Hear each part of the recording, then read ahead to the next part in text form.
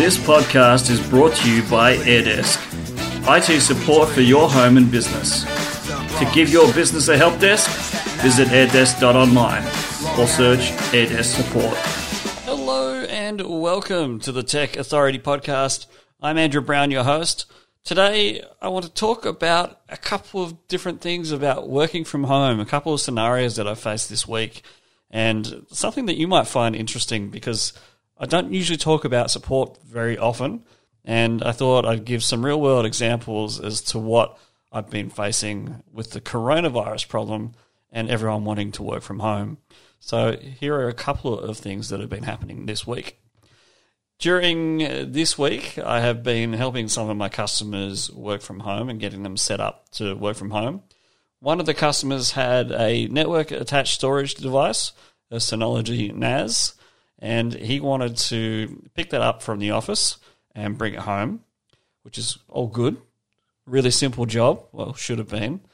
And another one was an email migration from one server to Office 365. Now, I spoke about this briefly last week and how to migrate from your old email server to Office 365. And I went through the steps on how to do that, and that still applies. It's still valid. And we went through that and we ran into a few little problems. So I've been resolving those this week, and finally, both problems have been resolved. But let's talk about the issues that I faced. So the first customer who wanted to have his NAS come home from the office and plug into the home network should have been a really straightforward job. There's a little bit of reconfiguration to do on the NAS and the router, and we did all that and didn't want to do anything. Couldn't access the files properly. Everything was in read-only and nothing would edit. You couldn't save any files. It would just tell you no. And what ended up happening was really confusing, and it took me a long time to resolve. The result was an IP conflict. There was another NAS on the same network as the new NAS was connected to at home. And what was happening was the old NAS was holding on to the external IP address, which is the modem IP address. And after reconfiguring the router to connect to the new NAS, turning off the old NAS, restarting the router and the computer, everything started to work. And it took 6 hours to get the bloody thing to work. But we got there in the end, and the problem's now solved.